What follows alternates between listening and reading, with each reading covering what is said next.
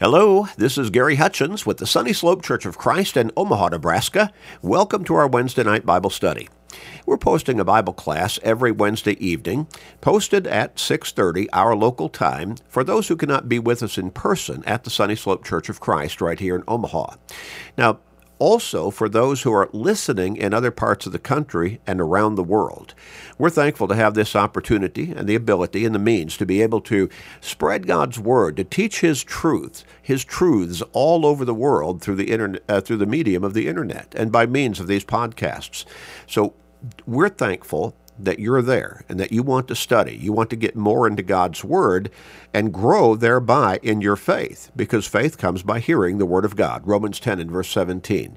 And we're thankful to have this opportunity to be with you, to open up God's Word and help you come to a fuller understanding of those rich teachings and truths and a better understanding, because there's so much confusion in the world today as to what God's Word really says. Now, if you're in the Omaha area, we encourage you to come and be with us in person. The church building is located at 3606 North 108th Street, 3606 North 108th Street, right here in Omaha. And Bible classes begin on Sunday mornings at 9:30, followed by worship at 10:30. Sunday evenings, we come back together at 6 o'clock for another period of worship and Bible study. And then on Wednesday evenings, we have midweek Bible classes for all ages at 6:30 each Wednesday evening. Now, you're welcome to any and all of these services. And we also want to encourage you, as you listen to these posted Bible studies on Wednesday evening and Sunday morning, that you will share them with everybody you can through Facebook friends, text messages, and other technological means.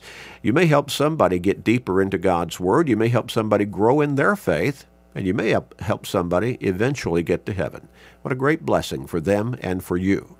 Now, also tell everybody to go to our website at churchofchrist.com, churchofchrist.com. Click on the podcast button and sign up for our podcasting.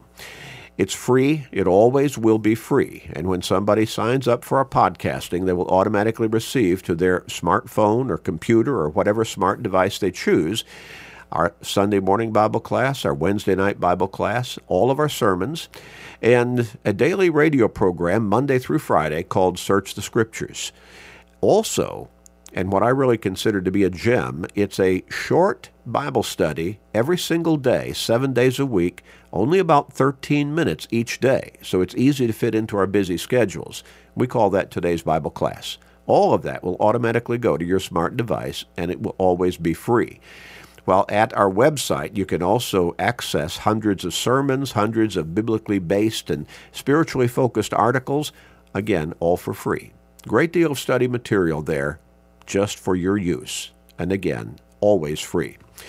We're going to get back into our study today in the book of Jude. The book of Jude. We have been following along through Paul's letters and then James, one short letter, 5 chapters, Peter's 1st and 2nd Peter letters, and then 1st, 2nd, and 3rd John. And now we have been, over the last few weeks, we have been beginning the book of Jude. Again, as we have said, the book of Jude was written by, we believe, I think it's reasonable to understand, one of the physical brothers of Jesus, one of his biological brothers, through Mary and Joseph. Now again, Jesus was not born biologically by Joseph's seed, but he was born through the womb of Mary. And so we believe that Jude, as he describes himself or identifies himself as a brother of James, and we believe James was that James who was the physical brother of Jesus, then Jude, being James's brother, would have also been a physical brother of Jesus. Now, again, James wrote what we see today in our typical English Bibles, a 5-chapter short letter. Jude's is even shorter, but it is very pointed, very much to the point, and very direct in his teachings, and perhaps even somewhat of rebukes against false teaching. And it is largely focused upon false teaching. Now, James, on the other hand, he has just a tremendous amount of material and instruction for the individual Christian as to how to live our lives as Christians effectively and faithfully. Jude is really focusing primarily, I think we can understand, upon false teachers who have come into the world even in his day, almost 2,000 years ago. Well, the devil is busy. The devil is always trying to lead people into sin, away from faithfulness and dedication to God. So even when we look around us today, we see all kinds of false teaching, and it abounds, and even to the extent of atheism seeming to be growing in its effect upon humanity. But then you have, kind of the subsets of atheism that we might call skepticism and agnosticism, but essentially they're pretty much all the same. Now, that seems to be growing. But even in Jude's day, almost 2,000 years ago, in what we might consider the early decades of the church, well, false teaching was already abounding. Again, the devil is always busy. Well, so we've looked at the first couple of verses and perhaps kind of gotten into the third verse, but I want to really go back and read those first three verses again. Jude, a bondservant of Jesus Christ and brother of James, to those who are called, sanctified by God the Father, and preserved in Jesus Christ. Now that would be true Christians. Mercy, peace, and love be multiplied to you. And these were expressions of introduction and encouragement and the hope of blessings upon those who would read this book that we find very commonly set forth in most of the New Testament letters. And then he gets into the real subject matter of this particular short letter, and that's, again, the warning against and the instruction to stand firm against false teaching. Verse 3, Beloved, while I was very diligent to write to you concerning our common salvation, I found it necessary to write to you, exhorting you to contend earnestly for the faith, which was once for all delivered to the saints.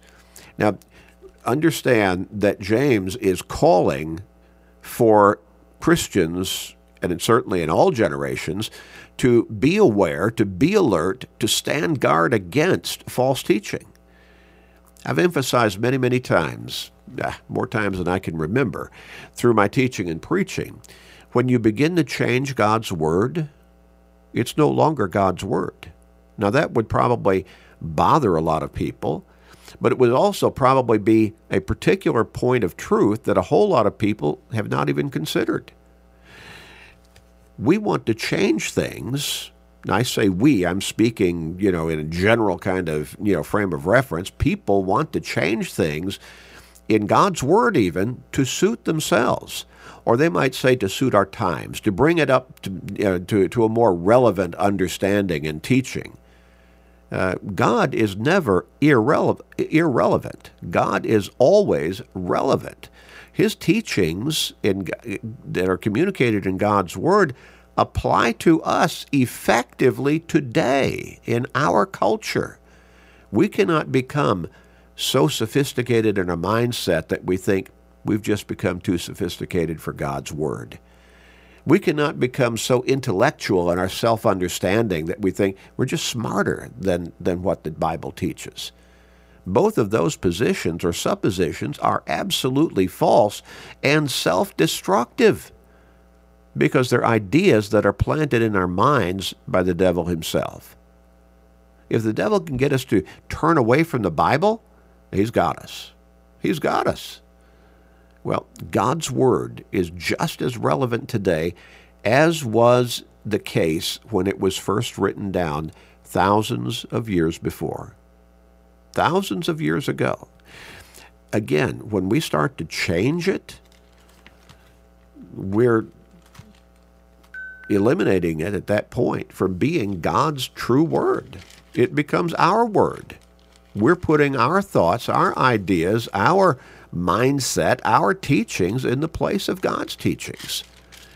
And when you look at almost the last two verses in the entire New Testament, We read verses 18 and 19 of Revelation chapter 22, and notice how pointed these particular verses are against changing God's word in any way to any degree. The text says, "For I testify to everyone who hears the words of the prophecy of this book, if anyone adds to these things," if anyone adds to these things. Now what does that mean? You're adding your own teachings to what God's word already says. God will add to him the plagues that are written in this book. And if anyone takes away from the words of the book of this prophecy, now what does that mean? You're rejecting some of what is there in God's word, the Bible. God shall take away his part from the book of life, from the holy city, and from the things which are written in this book. So what's the basic emphasis of these two verses? And by the way, we could go on and on with other verses that teach essentially the same thing, the same principle. John the Apostle, writing the book of Revelation by inspiration or guidance from God through the Holy Spirit, he's saying, do not change God's word in any way to any degree, because when you start adding things to it or taking some things away from it, it's no longer God's true word. It's your word now. Your word. And that's not authoritative. We are not smart enough, we are not authoritative to be able to change God's word in any way. It is God's word, and he is all-knowing, and he is all-powerful, and he is authoritative. We do not have the authority. We do not have the wisdom. We do not have the knowledge to somehow step in and say, well, I think we ought to change this. I think we ought to add some things here. Or I think we need to take some of this away because, it no longer, in our culture today, it's not going to be accepted. No, we need to accept it just as it is. We do not need to change God's word to fit the culture of the day. The culture of the day is always changing. We need to teach that the culture of the day needs to conform to the teachings of God's word. And that's the way it ought to be in every generation. Well, so Jude says, beloved. Now again, he's writing this to Christians of his day, but it's to us today as well, because it is God's inspired word. It's part of the Bible. So he says, beloved, while I was very diligent to write to you concerning our common salvation, I found it necessary to write to you, exhorting you, encouraging you, to contend earnestly for the faith, which was once for all delivered to the saints. Now notice he said contend, but he did not say be contentious. Two different realities. And notice that he said also that the faith, and we've talked about what the faith is, it is the teachings of God's word. It is New Testament Christianity as we make the application to us today. The faith is God's word. If we want to boil it down, we can say the gospel of Christ. But essentially, the entire Bible is the gospel of Christ. But we're talking about New Testament Christianity. We're talking about the New Testament teachings of the church that Jesus came to this earth to establish, and that came into being on Pentecost after his ascension back to heaven, following his death on the cross and resurrection from the tomb. Acts chapter 2. The church came into existence.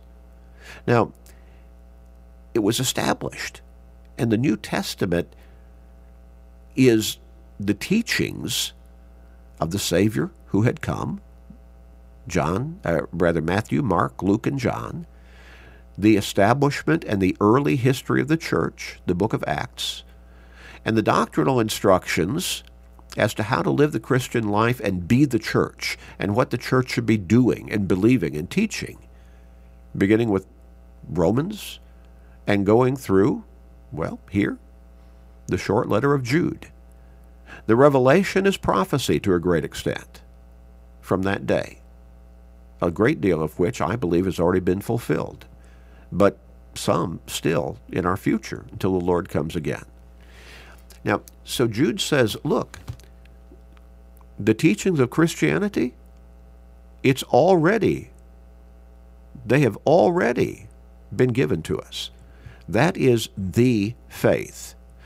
Faith is my personal belief. The faith is God's Word, which is the basis for the development of my personal faith. Faithfulness is my living faithfully or obediently and consistently to the teachings of the faith, God's Word. That's my faith put into action through not just believing, but through obedience and dedication and commitment and service on a consistent basis. So James says, the faith, God's Word has already been delivered.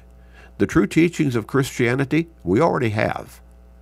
And right now in our day, we can hold them in our hands in the form of the Bible. So he says, contend earnestly. In other words, stand firm on the true teachings of God's Word. Remember what Jesus said in John chapter 8 and verse 32. You shall know the truth, and the truth shall make you free. The truth shall make you free.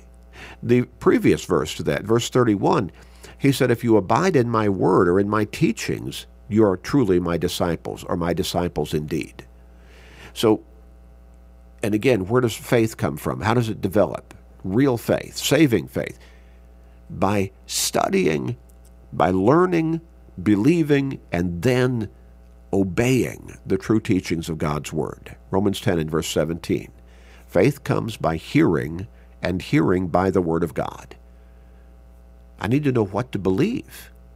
God has provided that for us in His Word.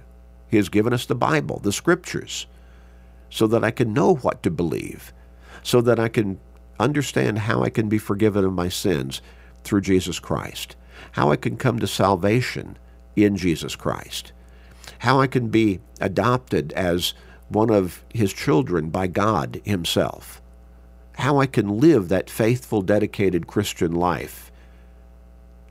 That's the entire New Testament. I need to know what God's Word says, basically, so that I can have the saving faith that God has designed to present me, to me, and to guide me into through the teachings of His Word. Jude says, don't mess with it. Don't try to change God's Word. Contend earnestly, stand firm upon God's teachings. When we think about what the Apostle Paul wrote along this line, when he wrote his second recorded letter to Timothy, in 2 Timothy chapter 4, and again, the tenor of that particular letter seems to be that Paul, he was already a prisoner the second time in Rome as he wrote that letter, and he seems to expect to be executed pretty soon after he writes this letter. And so in the last chapter, chapter 4 of 2 Timothy, he gives this charge to Timothy. He says, I charge you, therefore, before God and the Lord Jesus Christ, who will judge the living and the dead at His appearing and His coming and His kingdom. Preach the word. Be ready in season and out of season. Convince, rebuke, exhort with all long-suffering and teaching. Preach the word, God's word. Timothy, you keep preaching God's word. Why? Why such an emphasis, such an emphatic instruction to Timothy? And it's an emphatic instruction to us today if we are going to be true followers of God through Christ. In verse 3, he goes on and says, for the time will come when they will not endure sound doctrine, but according to their own desires, because they have itching ears, they will heap up for themselves teachers, and they will turn their ears away from the truth and be turned aside to fables. So he's warning Timothy, he's warning the church through this particular letter. The time is coming. Now, he was talking about shortly after he wrote this letter. And probably, to some degree, that time had already started coming to be. He says, even those who call themselves Christians are going to turn away from sound doctrine, true teaching of God's Word. And they're going to have ears that they want to have scratched, and so they're going to find teachers who will scratch their ears for them, who will make them feel comfortable in what they want to believe and in how they want to live. And the implication is they're in contradiction to what God's Word really teaches. Now, that was true back then, almost 2,000 years ago. It's true today. People want to change the teaching of God's Word to fit what they want it to say. It's just as wrong today as it was back then. It will always be wrong until the Lord comes again, when we try to change what His Word says, what it teaches. So Jude says, contend earnestly for the faith. Earnestly, strong word, adverb. With diligence, we might say. Contend earnestly for the faith, for the teachings of God's Word, for the teachings of Christianity. And he says this was once for all delivered. Just as when we think of what Hebrews chapter 7 and verse 27 teaches about why God sent Jesus to the cross. He says, who, that is Jesus, does not need daily as those high priests to offer up sacrifices, first for his own sins and then for the prophets, because Jesus was sinless. For this he did once for all when he offered up himself.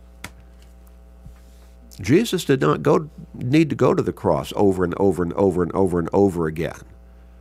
His sacrifice on the cross of his life was absolutely perfect and absolutely essential to our salvation, but it was also absolutely sufficient in being offered one time for all time.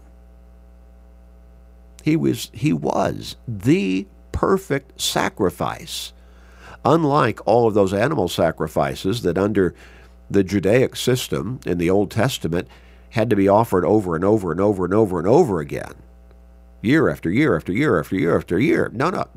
Jesus was the once for all perfect sacrifice. God's Word is the once for all perfect Word of God. The teachings of Christianity in the New Testament are the once for all perfect teachings and complete teachings of Christianity. We cannot improve upon them in any way by either adding some thoughts on our own or subtracting some of what the New Testament scriptures teach. They are God's once for all, delivered to us through the written word of the Bible, instructions as to how God wants us to come to Him through Christ and follow Him in Christ. Jude goes on in verse 4 and he says, for certain men have crept in unnoticed, who long ago were marked out for this condemnation, ungodly men who turn the grace of our God into lewdness and deny the only Lord God and our Lord Jesus Christ.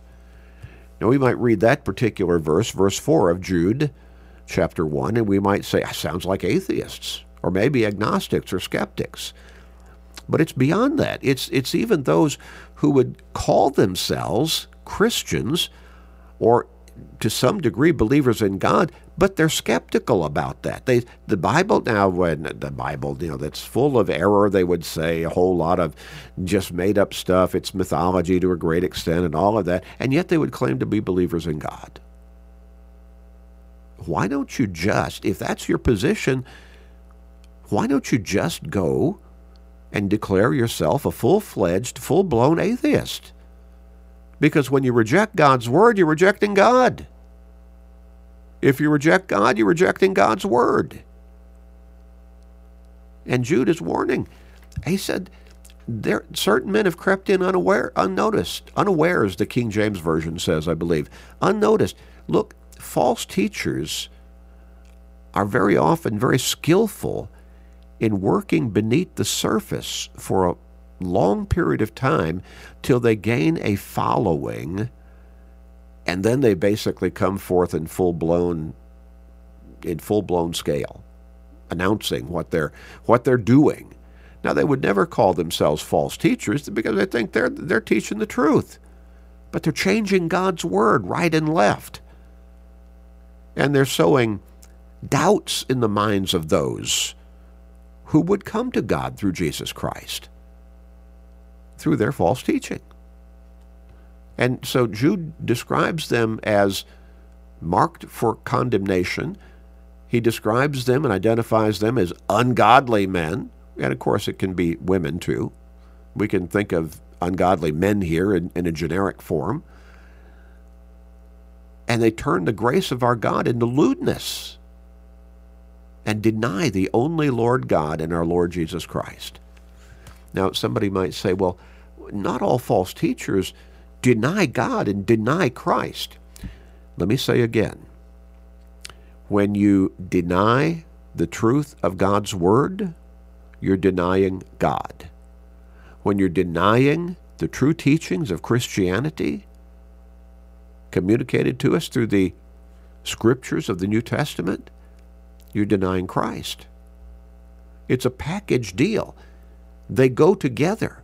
You cannot have one rightly without the other.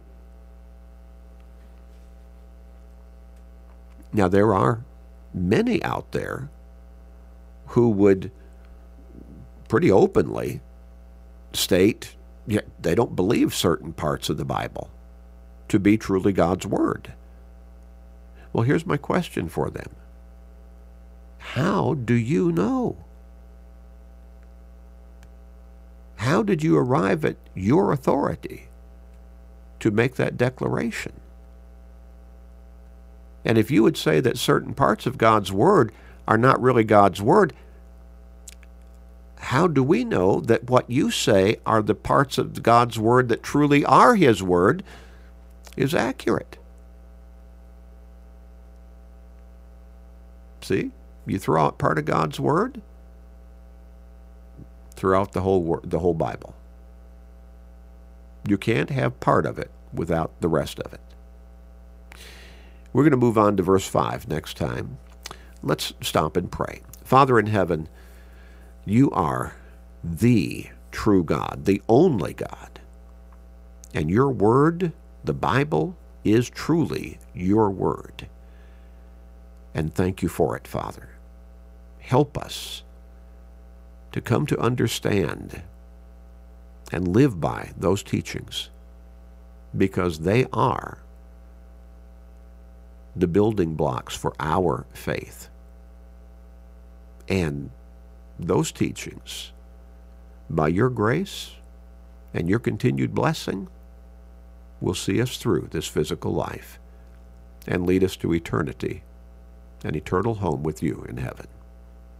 Help people all over the world open their eyes, because this world really, really needs to come to you right now, Father. Please forgive us and hear our prayer. In Jesus' name, amen.